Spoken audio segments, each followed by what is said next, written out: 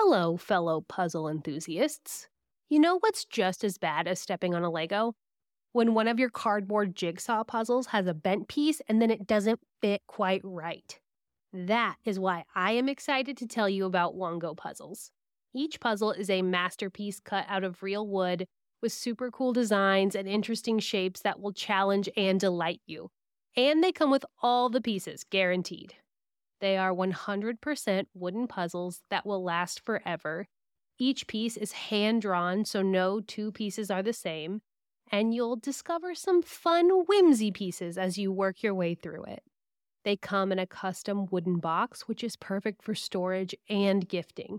And they really are awesome gifts. I'm going to get the animal bundle because I can gift the salamander and the elephant puzzle, and then keep the turtle puzzle for myself. What are you waiting for?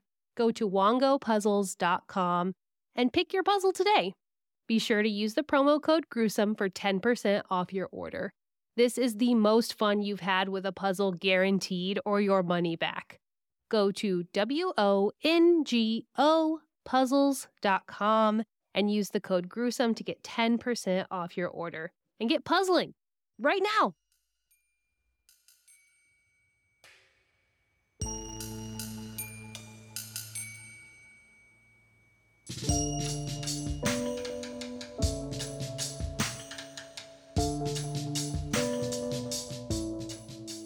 Welcome to Gruesome, your horrific true crime podcast. I am Connie, along with newly employed dental hygienist Meg. And today she is going to tell us about Jeremy Bryan Jones. I am newly employed. I got a job. I can't start it yet. Bitch. Until I have a license, but I passed all my boards, every single one of them. I'm done with all 5 of them. So that's exciting. But we're not here for dental hygiene news. We're here for murder. Hurricane. Oof. Oh. Okay, here we go. Hurricane Ivan struck Mobile, Alabama, September 15th, 2004. It was on this day that John Paul Chapman arrived at the home of Mark and Kim Bentley. A few years prior, in 1999, 2000, John had worked for the Bentleys and they had graciously provided him with a place to stay. When he arrived in 2004, he was once again seeking employment and a place to stay. The Bentleys were preparing to flee the incoming storm and they were headed to Chickasaw, Alabama to stay with relatives. But they told John that he could stay in their mobile home while they left. Their cousin, Scooter Coleman, was also staying at their home. The next day was Thursday the 16th, and John was searching for a radio and batteries because the storm had fallen and electricity was completely gone. So he reached out to Kim via a two-way radio that they had, and Kim told John to have Scooter go into her closet and search for the radio and batteries because she was certain that those items had been stashed in the bottom of her closet, and she trusted Scooter to go through her stuff and find them. But he did not get Scooter. John Chapman went through her closet himself, and in addition to what he was looking for, he found Kim Bentley's .25 caliber handgun. The family returned to their house after the storm had passed, and it was that same Thursday. So it hit in the morning, it was passed over, and they came back to their home. John, Scooter, and Mark worked on the outside of the Bentley's home. They were fixing up damage that the storm had caused. They were cleaning up the yard. And it was during this time that 43-year-old Lisa Marie Nichols, Kim and Mark's neighbor, also returned home. John inquired about Lisa, and Mark informed him that Lisa was single, she lived alone, and she worked at the local grocery store. The next day was Friday, and John Paul Chapman and his different neighbor this time, Chris Hill, had spent the majority of the night before doing meth and drinking beer. Nice. They saw Lisa, right? Solid a lot night. of meth in this episode. They saw Lisa leave for work around 5 a.m, and Mark and Scooter continued to clean up the yard during the day before they left to help a friend clean up damage that Hurricane Ivan had caused. So Scooter and Mark left, and then Kim, his wife, and their teenage stepdaughter also left the home for the day. Lisa returned to her trailer at about 5 p.m., and at 6 p.m., Mark Bentley, who had returned without Scooter, he left to get burgers for both he and John. So, Lisa showed back up after work, and at about 6 o'clock, Mark went to go get dinner for everyone. But the only nearby restaurant that was open was a Hardee's, and because of the storm, the wait for burgers was more than an hour. So he left John alone in his house. Once alone, John Paul Chapman took the .25 caliber gun that he had found in Kim's closet, a 6-pack of Bud Light, and he made his way over to Lisa Nichols' home, where he forced his way in, raped Lisa under the threat of violence, and then shot her in the head 3 times. Whoa! You leave him alone for a second, and he's already got it in his head that this is what he was going to do. After that, he went back to the Bentley residence and stole a container filled with gasoline. He took the gasoline to Nichols' trailer, covered her body and the bathroom with gasoline, and then lit her body on fire, causing a small explosion in the bathroom of the mobile home. When Scooter Coleman and Mike Bentley returned to the house around 8 p.m., Chapman was getting out of the shower. On Saturday night, after Lisa didn't arrive to work that morning or return phone calls from her family, her daughters and one of her daughter's boyfriends arrived at Lisa's home to check on her. They were surprised to find the back door open, and because the power was again still out from the storm, they began to move through the darkness with only flashlights to guide them. After going directly to her bedroom, Lisa's daughter's boyfriend, Todd, looked into the bathroom and found the charred remains of Lisa Nichols. Uh-uh. Her children frantically ran out of the house, and despite the fact that it was nearly midnight, they began to yell for help. They went to the Bentley's home next door, where Scooter and Mark rushed out, and they went into the trailer hoping that they could help Lisa. Chapman showed little emotion and opted to stay behind. Mark explained to Chapman what they had seen in Lisa's bathroom, and Chapman chose this time to explain to Mark that his uncle, who had been in Vietnam, had told him that during war, soldiers would douse a body in gasoline and light it on fire to dispose of it. Thanks for the info. Lisa's body had been severely burned, but not completely destroyed. So 911 was contacted, and the officers from the Mobile County Sheriff's Department arrived quickly. Hours later, John Paul Chapman left Mark and Kim Bentley's home and did not return, despite the fact that he told investigators that he would come in for an interview. He just left. What no one in Alabama realized was that John Paul Chapman was actually Jeremy Bryan Jones. Okay, I was wondering. You're like, why does she keep saying the wrong name? It's like, is there another one? Nope, it's the same one. Jeremy Jones was born on April 12th, 1973. Growing up in Oklahoma, his first brush with serious trouble came in high school after a parent found her child and Jeremy fighting in the parking lot of their school. When she attempted to break it up, Jeremy attacked her. He was charged with assaulting the student and his mother, and he was transferred to another school. In his youth, Jones claimed that he enjoyed the delinquent image, that he embraced being a thug. Ugh. He liked doing drugs and riding motorcycles and getting girls. Very 80s. Sons of Anarchy. Yeah. I don't know. Full disclosure, I've never seen Sons of Anarchy, but I'll take that vibe. Sure. He was into it. In 1995, as a 22-year-old, Jones was charged with rape for the first time. Less than 2 months later, he was charged with rape again. And a day after his second arrest, another woman reported that Jeremy Jones had held a gun to her vagina and threatened to kill her. He was Oof. arrested and charged with sexual battery. Isn't that just like the scariest imagery? Like, it freaks me out. Hmm. And much like our most recent bonus episode, you would think that a serial rapist would get some kind of mandatory sentencing. Like, they would say, wow, this has happened a lot of times in a row. You are a threat to society. Yeah, like you're habitual at this point. Mm-hmm. Yeah, especially this many times in a month. That's a lot.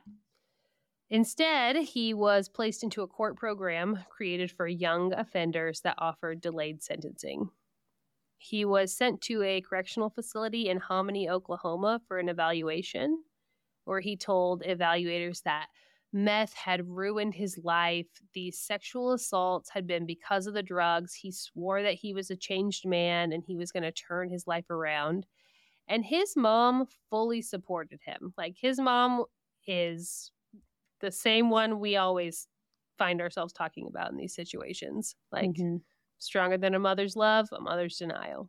But she maintained that her boy had grown up in a loving family, that he was capable of being a productive and cooperative member of society. But Jeremy Jones is a manipulative little bitch. And he was and is a pathological liar. Oh, sorry, go ahead. No, you're good. Go. I do feel like with drugs, like I've had family members who have been affected by addiction, and the person that they were while they were using is not the person they were before they were using or the person that they are now in recovery. So I do, like, I could see, be like, it doesn't make the support that his mom wants to give him. It doesn't make his crimes any less heinous, because it's still disgusting and horrific and unforgivable. But I do see, like, I'm not that person. I was using, but I don't get that vibe. I think if it was limited to this moment, I would agree with you. However, I don't get that vibe from Jeremy Bryan Jones. He's a real piece of work. And he told the staff, the evaluators, that he had graduated from high school. He hadn't. He had never been in trouble as a teen. He had. And he just wanted to be a better man. But because of these things, the facility agreed that he was a good candidate for rehabilitation. Oof. And this man's is not being rehabilitated. In March of 1997, Jones pleaded no contest to 3 sexual battery charges, and he was sentenced to 5 years of probation. A stipulation of his probation was that he was ordered to report for DNA testing. Not DNA testing, DNA reporting. They had to take a swab. Mm-hmm. And he had to register as a sex offender. He had to go do group therapy and take classes. And he hated it. He hated therapy. Every time he went, he would interrupt the sessions. He would rage out. Jones claimed that he didn't belong with a bunch of perverts. And after a session where he caused a particularly huge scene, he was asked to leave. And he did not return to his mandated therapy. And he did not report for a DNA submission. And after repeated attempts to get him to do these, Jeremy Jones became a fugitive of the law when he ran after he did not. Who's going to tell this man that he is one of the perverts? Yeah, right. And it's said a lot of times in most of the things I've read, but I don't like to mention it. I don't know. It just gives me the ick that he was just like he's like a ladies' man, like sweet. He felt like every woman wanted him. Gross. Like, no, they don't. And so it was never his fault, right? Because they wanted, they wanted this, and they don't. No. So he sold his truck. He made quick cash, $3,000, and he ran. While he was running, he convinced a mother who had a son in jail that he was being framed by the police, and she offered him her son's identity. Because Jones played on her sympathies and convinced her that he was a victim. Again, he's manipulating people, and he manipulated her into giving him her son's social security number, his driver's license, just enough information for him to fully take over his identity. Because she was convinced that like maybe he could have the life that her son wasn't going to have because he was in prison. So Jeremy Jones became John Paul Chapman and headed to Tuscaloosa, Alabama. But when he got to Tuscaloosa, he found out that there was a bounty hunter on his tail because he was now a fugitive and there's probably a pretty good price for him. So he moved again, and this time he headed toward Mobile, Alabama, where he met Mark Bentley the first time. Mark ran a successful construction business, and after Jones, who Mark believed to be John Chapman, he worked for him without pay. So I'll kind of go back and forth calling him Chapman or Jones or John or Jeremy, but that's all the same person. But everyone thinks he has different names, so bear with me there. But Jeremy, pretending to be John, worked for Mark without pay on his construction team and did a really good job. So he offered him a construction job and a place to stay while he got on his feet. And Bentley made it clear, he's like, I don't tolerate any drug use of any kind, but you're welcome to stay here until you can get it together. And it almost seemed like Jones was going to make a new life for himself. He had friends that affectionately called him Oklahoma. He was working really hard to get his act together. He told his mom that he had gotten a job and was doing well. And she was like, get a place on the beach and I'll move down there too. So he was getting it together, but eventually his meth addiction took hold of him again, and Bentley saw the quality of his work deteriorating and saw what he was getting into, so he fired him and kicked him out. He was just like, nope, I don't have time for this. And the next several years, again, are just a testament to Jeremy Jones's ability to manipulate those around him and paint himself as a victim. He met a guy named Craig Baxter at the hotel he moved into. So he moved into a motel after he got kicked out of there. And Baxter was from Georgia. He was only in Alabama because he was doing temp work. But he told Jones, like, hey, if you're ever in Georgia, give me a call. And only a few months later, he did. He told Baxter that he had been mugged and he needed some money. And he felt sorry for Jones. So Baxter lent him the money and offered him a place to stay. But the Baxters, Craig and his wife, kicked him out when they realized that Jones's meth habit was the real cause of his homelessness and lack of money. But he made another friend very quickly, as he does. Josh McIntosh got him a welding job, invited him into his home where he lived with his wife and his child. And initially there wasn't an issue. But Jones would go out to the bars every night trying to meet women, and if he couldn't find one, then he would stalk the streets looking for sex workers.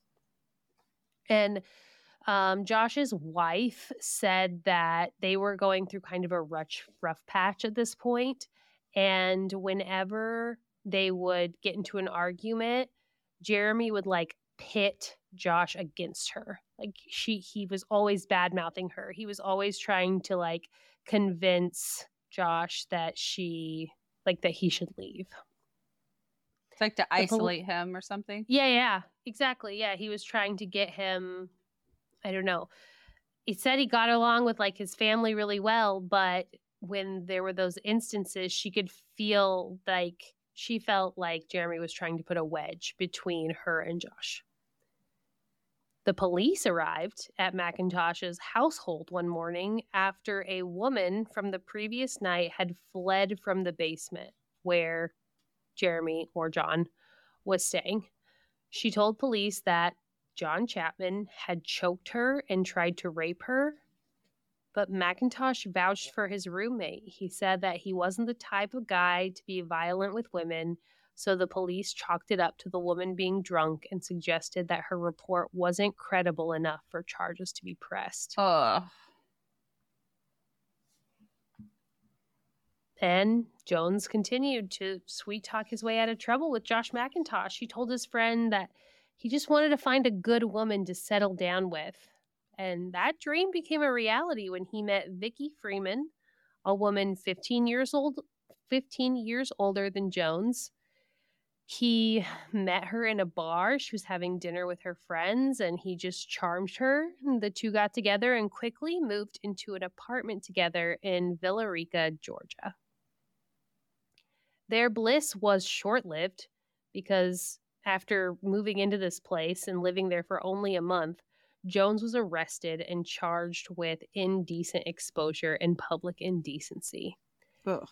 Jeremy had become obsessed with their 18-year-old neighbor and began showing up at her apartment when he knew she was there alone.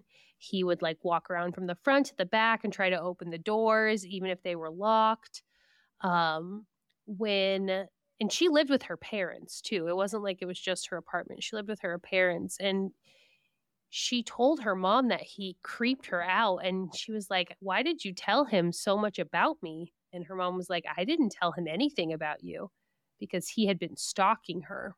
That's the reason he knew. He ended up exposing himself. He exposed his genitals to her, and Brittany immediately called the police and had him arrested. When they searched Brittany and her family's apartment, they found a box outside of her bedroom window, and in the box was a pair of binoculars, a length of rope, and some tape. Ooh.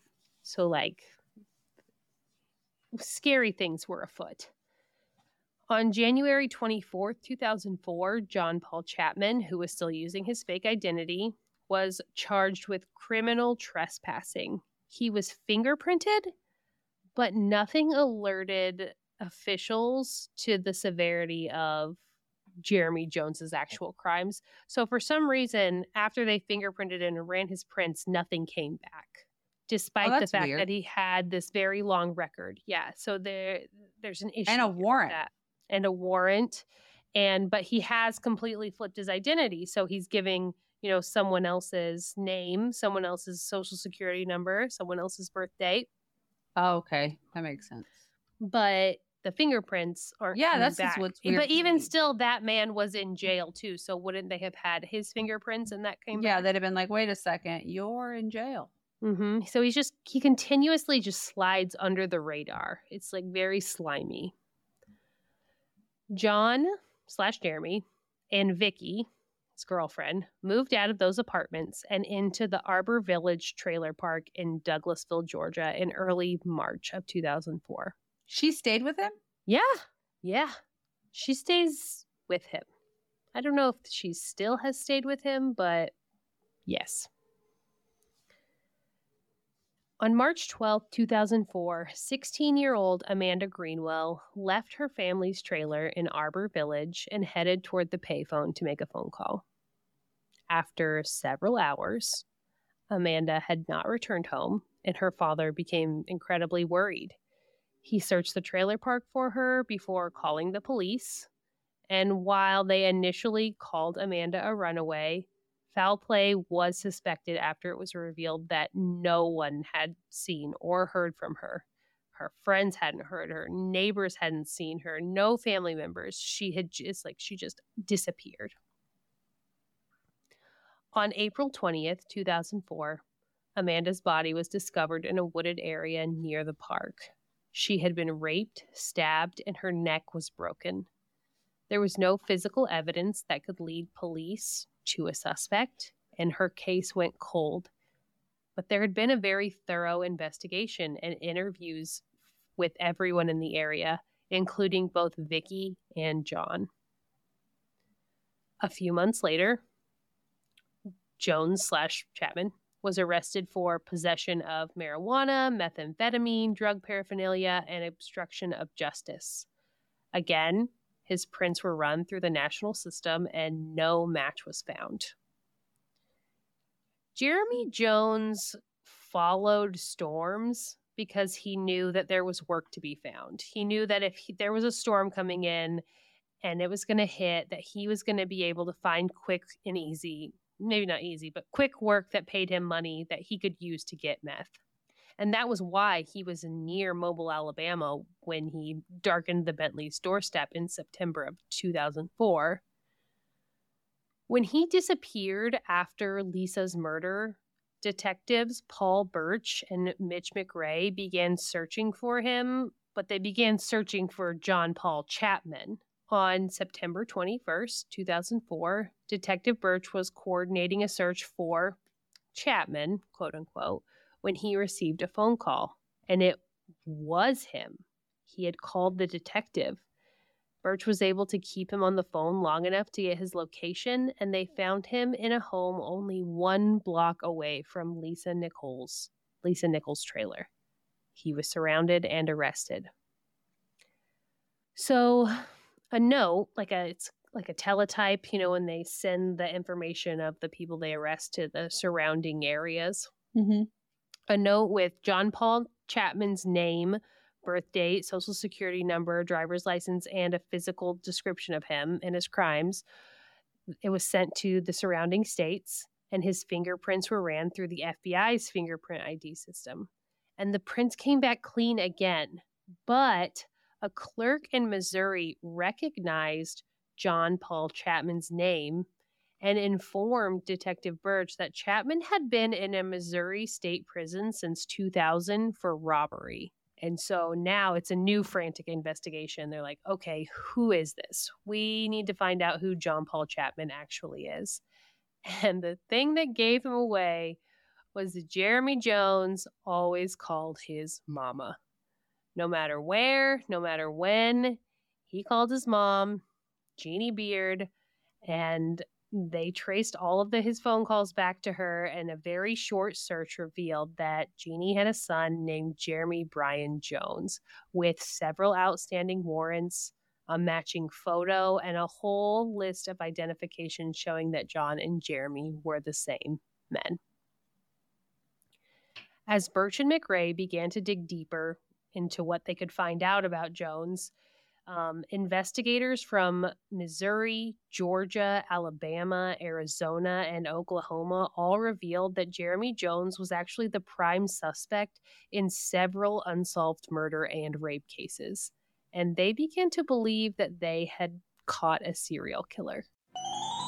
As someone who works from home, I feel like being tired is just a part of my life now. Even with energy drinks and coffee permanently within reach, I still feel drained. But did you know that dehydration is the leading cause of daytime fatigue? I was shocked to learn that even mild dehydration can cause headaches, muscle weakness, and brain fog. And I checked all those boxes. But luckily, there's a solution: Cure. Their formula is made with all natural ingredients like coconut water powder and pink Himalayan salt, and is free from artificial flavors, sweeteners, and preservatives. The packets are convenient and easy to use. Just mix with water and drink. They're perfect for on the go, travel, or anytime you need a quick and effective hydration boost. Cure believes that hydration should be simple and effective, but also clean and natural. That's why they only use the highest quality plant-based ingredients and avoid any artificial or harmful additives. Ready to combat dehydration? Try Cure today and feel the difference for yourself. Use code GRUESOME for 20% off your order. One of Jones's most redeeming criminal qualities is that he is a talker. And I feel like most pathological liars are. Like they try to talk themselves out of it and end up digging themselves an even deeper hole. And during his interview, he confessed to killing Nichols. And then he mentioned killing both Amanda Greenwell and a woman named Tina Mayberry. Tina had been at a Halloween party in 2002 at Gibson's Bar in Georgia, the same bar where Jones had met his girlfriend, Vicki Freeman. She was found at the front of the bar with multiple stab wounds and succumbed to her injuries at a hospital only 2 hours later. Investigators believed that she had been stabbed in the parking lot and then stumbled to the front door seeking help. But the case had gone cold. Jeremy claimed to have murdered sex workers in Atlanta and Mobile, but no corroborating evidence was discovered. And then he continued to confess to numerous cold cases in the area. One of those was the murder of Catherine Collins, a 47-year-old sex worker that had been murdered in New Orleans. Her body had been discovered in an overgrown lot near a truck stop, and she had been identified after a reconstructed photo of her face had been shown on the news. And they didn't believe him when he confessed this, because what he was doing is he was confessing and then he was recanting and he was confessing, or like he would say something and he would kind of twist it to be like, well, it wasn't really like this. But still, New Orleans detectives traveled to Alabama to speak with Jones. And they had uncovered DNA from underneath Collins's nails, but there wasn't enough for it to be tested. However, Jones did provide details about the case that only the killer could have known. So detectives continued to search, and they were able to find a traffic ticket dated the date of Catherine's death at Jones's home in New Orleans. So on January 20th, 2005, he was charged with the first-degree murder of Catherine Collins. He also claimed to have murdered Patrice Tamber Andre, and she was a salon owner that disappeared in 2004. He said that he had dumped her body into a creek that fed into the Chattahoochee, but her body was actually found on December 6, 2005 in the woods in Dawson County, Georgia. So he was not charged with that crime. He also claimed to be responsible for the murders of Danny and Kathy Freeman, who had been found they were shot in their trailer in Welch, Oklahoma in 1999. Their daughter and her friend were missing from the trailer, and that case is actually this Danny and Kathy Freeman. That's actually my next mini case, so I'm not going to talk too much about it. But the investigators were unable to link him to that case. But then he also confessed to murdering Jennifer Judd, who was a 20-year-old newlywed in Baxter Springs in 1992. And he had been neighbors with Judd and went to high school with her husband. So, but that case is actually still cold. They still have not connected him to it. But again, he confesses to crimes and then he recants when he gets what he wants because he likes the attention and he gets privileges for claiming to be responsible for these horrific crimes and cold cases. They're like, oh, you want to talk to your mom? Tell us more about it. So he tells them more so that he can get a phone call, so that he can call his girlfriend, so he can call his mom, so he can get a better room, so he can go somewhere else. He just keeps giving information. As for Lisa, he confessed to her murder the day he was arrested and continued to confess for several months to several different people. The bullets recovered from Lisa's head and the bathroom floor matched the gun that Jones admitted to taking from Kim Bentley's closet. And there was a stain on his shirt that matched Lisa's DNA. He also left several of his Bud Light cans in the trailer. So on November 29th, 2005, Jeremy Bryan Jones was sentenced to death for the murder of Lisa Nichols. And as of right now, he claims that he has never murdered anyone. What? Yeah, he said that he's going to write a book and one day he's just going to look back and laugh his ass off. He's just like a real piece of shit. He sucks.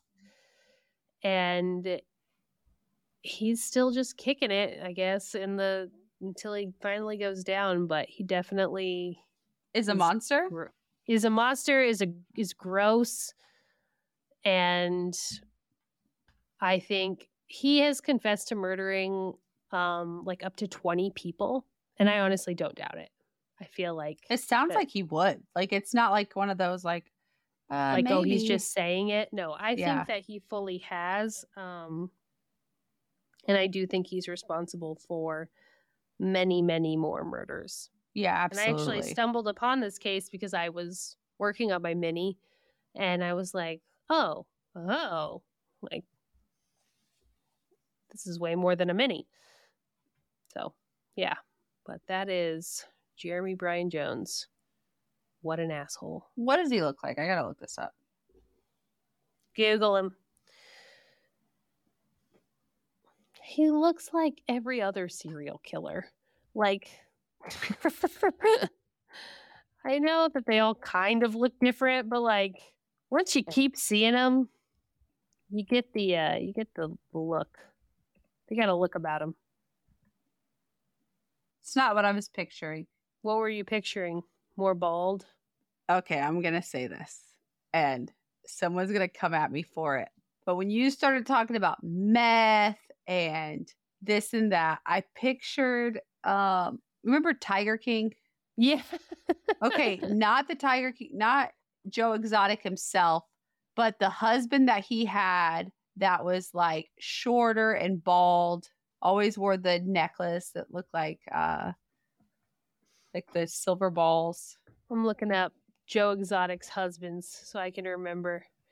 Yeah, for sure. I know exactly. That's what you pictured.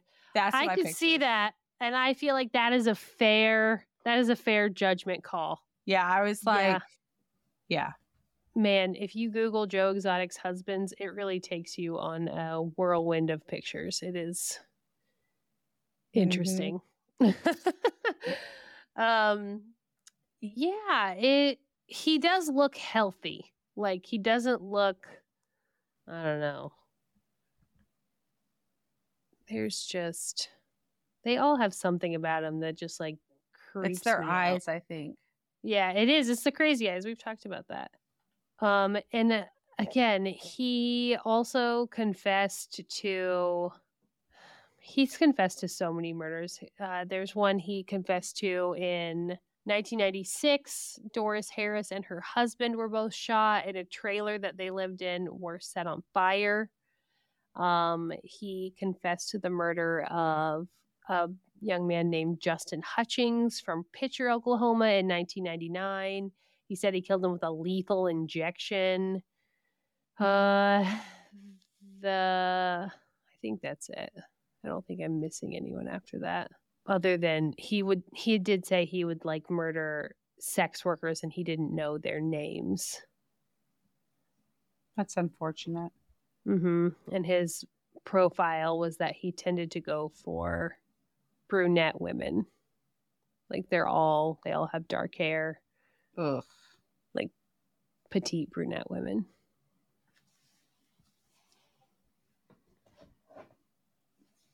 Ugh.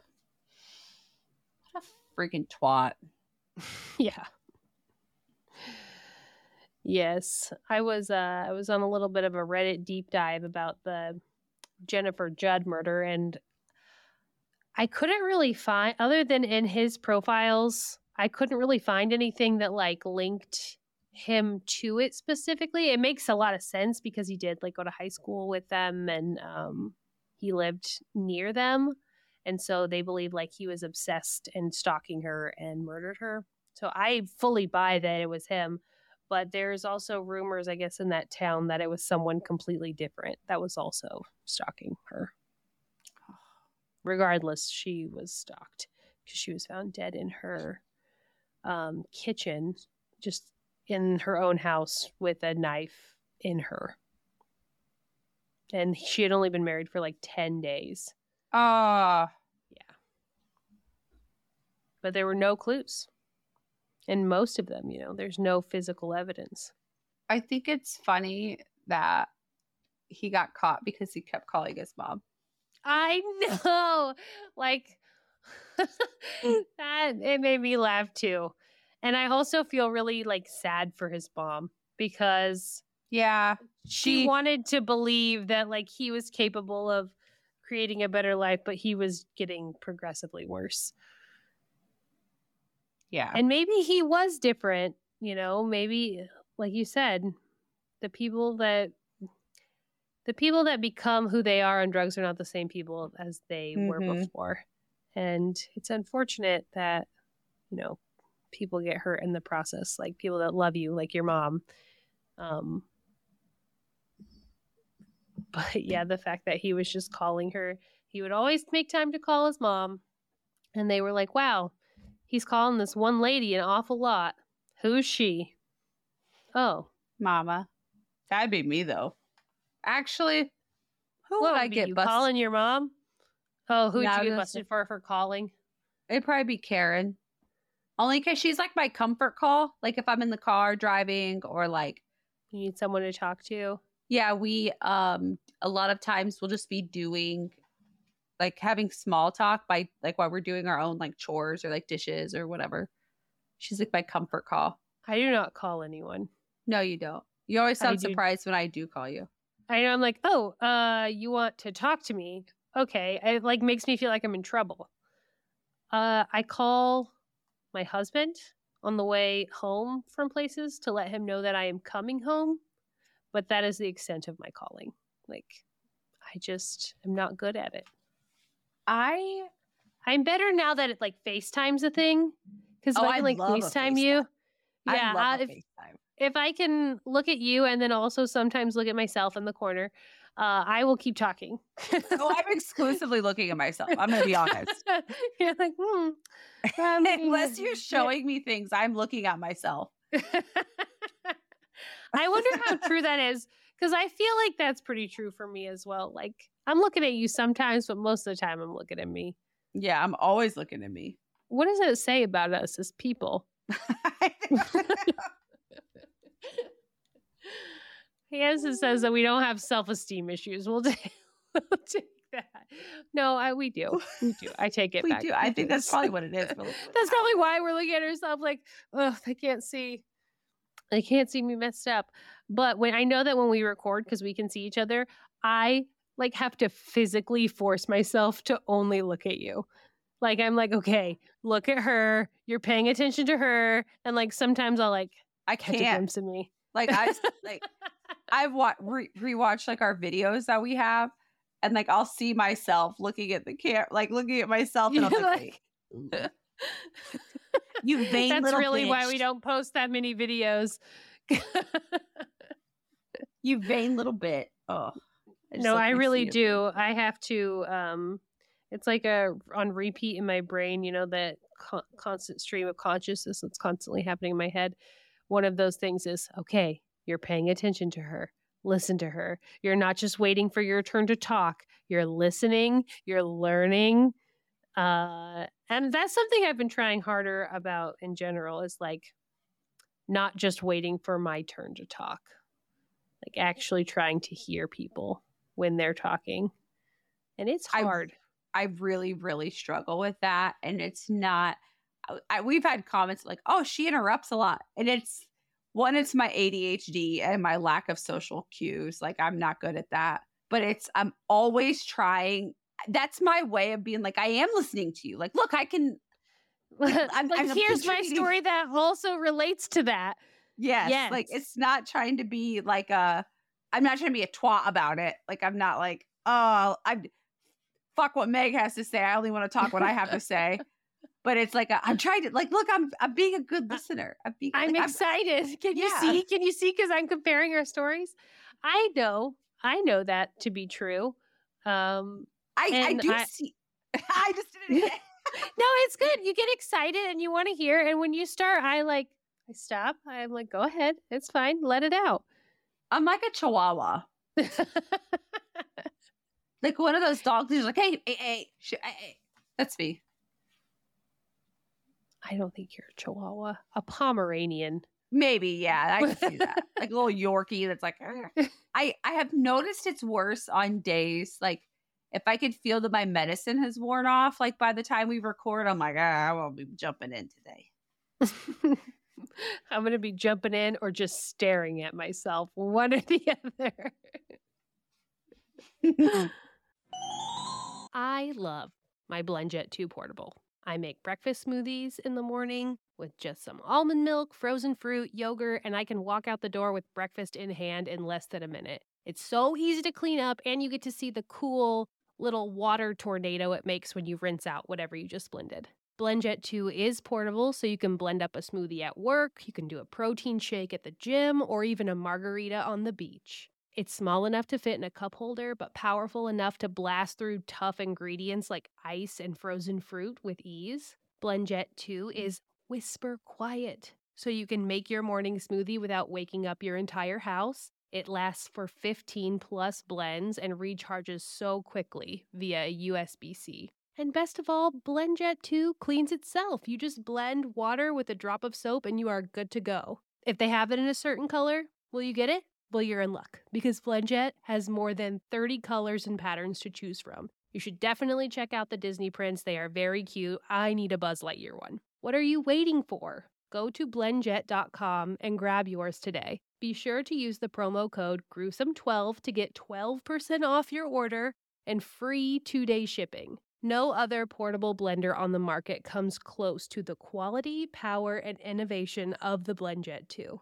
They guarantee you'll love it or your money back. Blend anytime, anywhere with the BlendJet 2 portable blender. Go to blendjet.com and use the promo code GRUESOME12 to get 12% off your order and free 2-day shipping. Shop today and get the best deal ever. I found myself on Easter, actually, when people were telling me stuff, just like staring at their faces and like telling myself, okay, actively listen. And that, do people have to do that? Or is that like a my brain is broken thing? No, I think it's I don't know the cause of it. I have a theory that like it's more difficult for our generation and like generations around our age to actively listen because we are the first, actually millennials are I would say the first really big multitasking generation. Like you have to do everything at once. Yeah, it's like we're watching TV on our phones, working on the computer at the same time. It's like we're doing all these things at the same time. So I think our brain, we may not seem like we're paying attention. My husband will say that to me all the time. He's like, you're not even listening. And I'll like repeat verbatim, like what he's saying. I'm like, I can fucking hear you. Like, I can hear you. I am listening. I don't know. I just, I don't want to think too hard anymore. Like I'm done.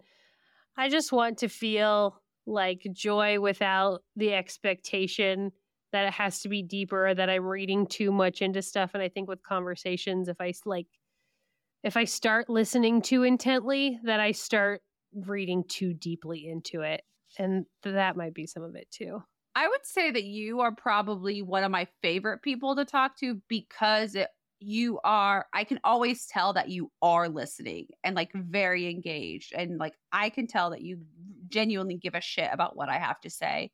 And I feel like you have that vibe with anyone that I've ever seen you talk to.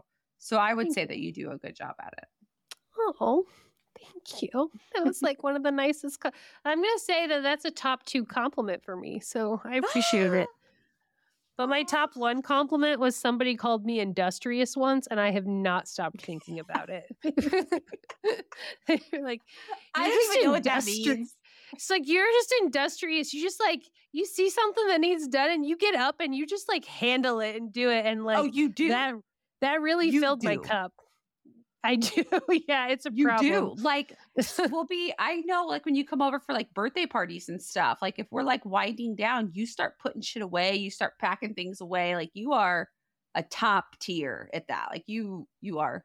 I learned that from someone else. I saw someone else do that for me, and I was like, I'm going to be that for other people. Like, I know that cute person. Quality, that's my cute quality now. Thank you. I'm glad to see it's working. It's great. Hey, did you see the Mario movie yet? Not yet. I've had a week from hell with this sun shit. So we were supposed to go this weekend, but my husband has like man scouts, as I call it, because just like the leaders, he has like Boy Scout stuff to do. But I may just like go without him, take the kids. It's delightful, and it marked every box I wanted it to. Okay, good. That's what I was worried about. I was a little like iffy, if I'm going to be honest. No, I wasn't iffy, but I think I had my own experience with Mario, and like Mario's so generational that like every generation has their own version of Mario, right? Like you have Nintendo, you have Nintendo 64, you have Wii, you have DS, you have just all these different ones, and they really like fit it all in there. And it was so cool because I hadn't considered that like you would see like Mario Odyssey or Mario Galaxies and stuff in there. I hadn't considered that they would like reference Luigi's Haunted Mansion. I had just thought like, oh, I bet it's going to be like in 64. Oh, my kids are going to love it. That's my Mario is in 64, like Super Mario 64. But no, it's so fun. And I loved Seth Rogen as Donkey Kong. Like, that was one of the funniest parts. You'll love it. I'm excited to go see it. I think I'll be able to not hate my body by then. Yeah, Connie got sun poisoning, for the record. Dude, that's why, like, actually, surprise, it'll either be late Friday night when an episode comes out or first thing Saturday morning, but you're getting 2 episodes this week. Dun, da, da. Da, da, da. I went to Destin and had an amazing, delightful time. I got done dirty by some sunblock. I'm not trying to get any like lawsuits or anything, so just DM me if you want to know. No, I think you should say the sunblock because you did have that experience. You put your sunscreen on. It wasn't just you. It was like your whole family. Yeah, and my you whole did family. Get burnt. And I think it was like a bad batch or like I think so too. Improperly marked one. Because I had just bought it like a week before we left. So it was brand new. I went to Target. Actually, I went to Costco first, like seeing if they had like the double bulk packs, but they didn't have any. So I ran across the street to Target and it was just the Target brand, like spray sunblock. And I will preface this with, I have used this brand a bajillion times in the past and I've never had any issues. Always have in the summer. Yeah. Same kind every summer. I've never had an issue with it. My daughter is very fair skinned. So she wears like long sleeves to the beach, like the whole, like rash guard thing. Because if she looks out the window too long, she's getting sunburned. And I applied it to her like every 30 minutes. Sometimes it would be an hour if like we were like playing on the beach or whatever. And I'll be like completely honest, I didn't apply it as much, but I stand here 30, how are we? 34, 33? However the fuck old we are now. 34? Almost. You're 34. I'm almost 34. So I'm 34. And in my 34 years, I can count on one hand how many times I've had a sunburn that peeled. And one time was in Vegas. And that's because that's a whole different world out there out west. It's just a whole thing. And you're in the desert. One time was like Panama City Beach spring break 2007, where I was like, fuck sunblock. I'm just getting fried like bacon out here. You're like, I love skin cancer. Let's do this. But I put like sunblock on my face because I'm a skincare girly. Like I do the things. And I am not convinced that it was just, like, I think I had I don't know. Someone brought up like, you can get like chemical burns sometimes from like spray sunblock, because if you follow me on Instagram, I've been having a diary of my sunburn fiasco, because I genuinely thought I was going to have to go to the hospital. I thought I had like 2nd-degree burns, first, whatever, because the layer of skin, it's not like a typical peel where it's just like the first, it's not it's that like blister, peel, extra peel. Yes. And the skin underneath it is like a baby pink. It's so sensitive, hard to like, it hurts to touch. I couldn't even like sit up in a chair. Like today's the first day I had like a full shirt on. It was the worst experience of my life, to the point of like, I don't ever want to go back to Florida. And that's like one of my favorite places in the world. But I've been like, I go out on the boat, like with my in-laws, and I'll be on the lake all day and I'll get ham sammied and I won't I'll be like, oh shit, I got my hat on, but I'll forget to put sunblock on the rest of my body. And I never burn like this. And even like my son's hands fried, like the top of them, it was real scary. Like I was most concerned about like my kids. Luckily, like they had shirts on. My oldest son and his friend had went back to the house. Like they didn't stay at the beach very long, of course. Teenagers. Video games to play.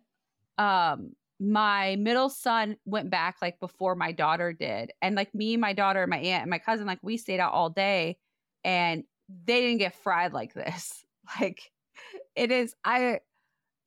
it's awful. Like it's awful. I'm finally feeling better. My husband decided not to go to the beach that day and he really lucked out because he has no sunburn at all. Yeah. Can you imagine though, like the man complaining? No. That would have I was freaking out, reaching out to like estheticians that I know. Like I had like a televisit with my PCM, like where I had like uploaded pictures and stuff. I have like a burn cream. I was spraying like the lidocaine spray like on me, the Panama Jack like cooling spray. I soaked rags and vinegar and like put them Oh, all over no. me. No, that Ugh. was the thing that helped me the most was the vinegar, Really? which is weird. Ugh, that sounds ouchy to me. I didn't do the tea bag bath just because I didn't want to stay in my bathtub. But I didn't know how that worked, like how many I would need. It was a lot of panicking that I didn't want to go into. It was too much. All you have convinced me this summer is like no matter how like laissez-faire I'm being, I'm gonna wear sunscreen all summer long. Like no matter what. I'm not gonna forget this year. No. And even today, like my middle son had a soccer game and I was like rubbing it on, like the blue lizard, the expensive as shit kind. Like you're a changed person now. I'm a changed person. Like I'm buying an umbrella to sit under. Like I'm not like, cause I physically and mentally and my marriage cannot survive a sunburn like this again because I was the biggest baby. Like it the hurt. biggest. And I haven't experienced it before. My husband's like a ginger with like freckles all over himself. So he gets sunburned. Like he had sun poisoning. He was literally just driving down the road one day. Yeah. Yeah, like the blisters on his. He's like, "You never been sunburned before, and it shows." I was like, "Sorry." I didn't know that when you are pregnant, your skin sunburns easier, and which is a thing that I learned because I didn't know I was pregnant, and I was like, "Oh, I'm gonna go lay in the pool," and I did my normal sunscreen. So burnt. That's probably the most burnt I've been like in recent memory. Would you remember going to like Warped Tour and stuff? Yeah, and I told you that story. then. No, I didn't. But when I went to Ozfest, I was just staring into the sun, and it was beating down on my face as it was going down, and my face did exactly that. And I just remember like peeling the skin off my forehead, I just like as it blistered, and it was like hard, like the skin had like I beef jerkied my face. It was terrible. It was the worst. And I was like shaking my shirt out and skin was falling. I've left my DNA all over this fucking town and like on the trip back from Destin up to Ohio. Like someone could frame me easily. And then like put it under your nails. I'm a picker, like because of like anxiety and like it's so satisfying though. Like and the first time I was like, oh, it's just peeling a little bit. Like I'm just gonna peel it. And then it was like more than that first layer of skin, like I was like, holy shit, this is like, stop touching like blister peeling. What the fuck am I doing? Ew, I always think of that scene in like Austin Powers Goldmember where he like opens it. So gross. Oh. Yeah, I think making you gag is a good place to end it. Wear your sunblock, friends. Wear your sunblock. See you guys next week or tomorrow or today or whatever. Thank you so much for listening to Gruesome Horrific True Crime, a Zencastr-powered podcast. Seriously, we wouldn't be here without them. Zencastr is simple to use and makes it easy to edit your own podcast. Zencastr gives you automatic, high-quality post-production sound, transcription, and HD video recordings of all of your episodes. If you want to start a podcast, and we think you should, click the link in the show notes or at our website and use the code GRUESOME with a capital G for 30% off your first 3 months. We love you, beautiful strangers. And if you love us too, here are some ways that you can support Gruesome. Please leave us a 5-star review on Apple Podcast or a 5-star rating on Spotify. This helps other true crime connoisseurs find us. Follow us at Gruesome Podcast on Instagram or TikTok and talk to us on our posts. Join the Patreon. Sign up to join our True Crime Sticker of the Month Club and gain access to bonus episodes and exclusive Patreon perks. Or if a one-time donation is more your thing, we have a Venmo at Gruesome Podcast and a PayPal via our email, gruesomepodcast@gmail.com. Speaking of which, we love hearing from you. It seriously makes our whole life. So send us your questions, comments, suggestions, or just ask our opinion on whether that person you met on Tinder is a serial killer or not. Tune in next week, and don't forget, lock your windows, lock your doors, and on Wednesdays, we're gruesome. Bye. Bye.